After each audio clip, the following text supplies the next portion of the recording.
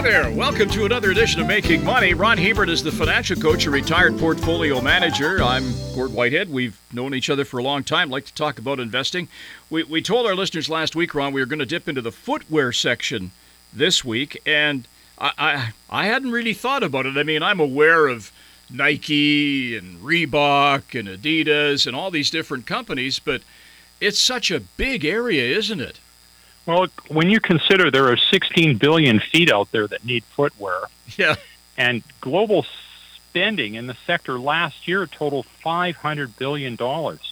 This is a big sector, and once again, you know, what we try to do on this show is just highlight things which the average investor is probably not thinking a lot of, but there's definitely opportunity here. So we're going to talk about this. I mean, there's some areas that are high growth, but, you know, it has been a steady and climbing sector, and shoes have to be replaced regularly because of fashion needs. They go out of fashion, and people have a lot of shoes. You know, they've got athletic shoes, formal wear shoes, yard work shoes, casual wear shoes. The average male has 12 pairs of shoes. The average female has 27. And we're not even talking about the Mel DeMarcos. Yeah.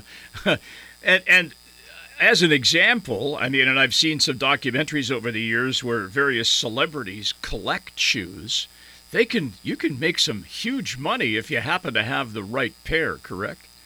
Oh, Roger Bannister, the shoes he ran the sub-4-minute mile in, they sold for $412,000 US. Michael Jordan, the pair of shoes he wore in 1985 at an exhibition game in Italy, the Nike Jordan 1s, they sold for $650,000 US. And the shoes that Michael Jordan wore in his fifth game as a professional in 1984, they were Nike Air, they were the Ships.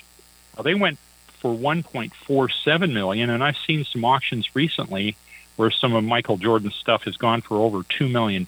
So, you know, if you're a collector and you know what you're looking for, there can be some real money in this stuff. So you mentioned Nike. I mean, that's a brand that, well, actually, when you think about it, Michael Jordan and Bo Jackson and I guess Tiger Woods were the three big drivers for that brand, but especially Jordan, right? He took that thing to the stratosphere.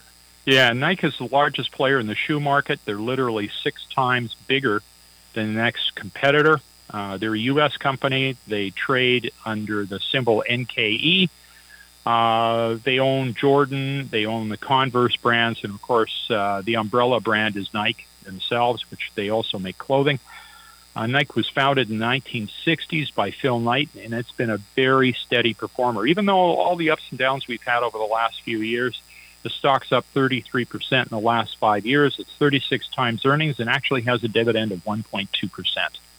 Adidas, another one. Excuse me. They make a lot of clothing too, but they also make footwear, as an example, right? Yeah, and they're a German company. The symbol is ADDYY. They trade over the counter in the U.S., and they're the second biggest player in the shoe market. They haven't done as well over the last 5 years. They've had negative returns of minus 16%. They're 136 times earnings and a yield of 0.4%, so haven't done much for investors over the last half decade. What's this next one? On Holding. I'm not familiar with that. Yeah, they're a Swiss company that specializes in really high-end athletic shoes worn by really elite athletes. That's why I haven't heard of them. Yeah. I mean, it's not the stuff that hackers like me wear when I get on my bicycle or go for a walk. The company was founded in 2010, and it's come out of nowhere. They've got $700 million in sales. They've only been public for a couple of years now, and the share price is down 17% in the last 2 years. They're about 107 times earnings.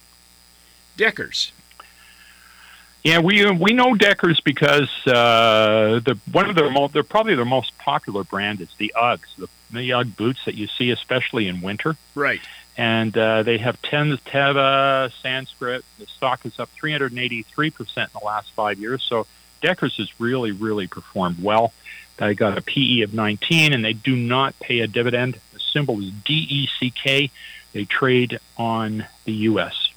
This next company, excuse me again, I had a little bit of a frog in my throat here. I can remember buying a pair of Skechers a long time ago, And I think they had 2 models in the store I was shopping at the time. They have really grown, have they not?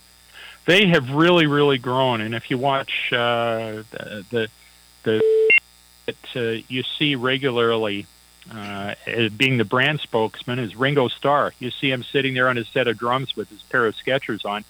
Skechers X, they're best known for their chunky but very comfortable casual shoes. I think I went down and looked at my shoe collection. I think I've got 7 or 8 pairs of shoes, and I got 2 pairs of Skechers. The stock is up 65% in the last 5 years, got a PE of 19 and a yield of 0. And Crocs, they have become enormously popular in the last few years. I know my granddaughter has several pairs of them. Yeah, and Crocs at one time, you remember, I'm not even too sure how far back it was, Gord, but they became really popular, and then they died. So Crocs is CROX. It trades on the NASDAQ in the U.S., and the company is known for their soft, spongy, boat-like footwear. And Crocs has had some amazing ups and downs, and certainly recently, because they're popular again, the stock is up 585% in the last 5 years. I mean, that's better than most tech stocks. The PE is 11. It's not even all that expensive, and it doesn't pay a dividend. So there's some of the major players, but if you want to ponder getting into this sector, where should we be paying attention here? Well, first of all, you got to look at the fashion trends.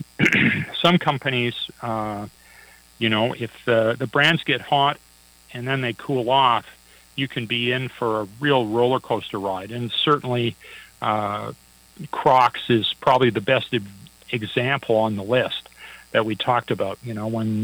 If they get out of fashion, they can fall quite dramatically. And then on the upside, if they can reconfigure their offerings so that they're back into fashion mainstream, they've got enormous potential on the upside. And so you want to be watching. This is an area where if a brand turns around, often the gains are enormous.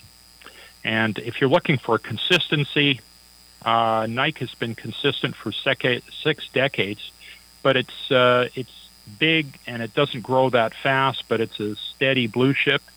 And so you've got to remember that this industry is fickle, and it has volatile prices, and sometimes you're in favor and sometimes you're out of favor. So if you buy into the footwear sector, you've really got to keep your eye on quarter to quarter what these things are earning, because when they go out of favor, it's like the tipping points we talked about here last week. The tipping points can all of a sudden turn against it, and when it turns against it, these things can go down quickly. So you want to buy these things, but always be watching. These aren't things you stick in a drawer and look at once a year. So it seems it's very appropriate to say tread lightly on these, right? Yes, tread lightly. That's a good way of putting it. All right, Ron, we're back again next week with another edition of Making Money. Remember, if you have a show suggestion or a question, feel free to fire away at us. letsmakemoney.ca is our website, or through cfcw.com. We'll try to it might take us a while to get to the answer, or if it's a show suggestion, it might be a few weeks down the road until we get the information put together, but we're always happy to hear from you. On behalf of the financial coach Ron Hebert, I'm Gord Whitehead. We'll join you again next week with another edition of Making Money.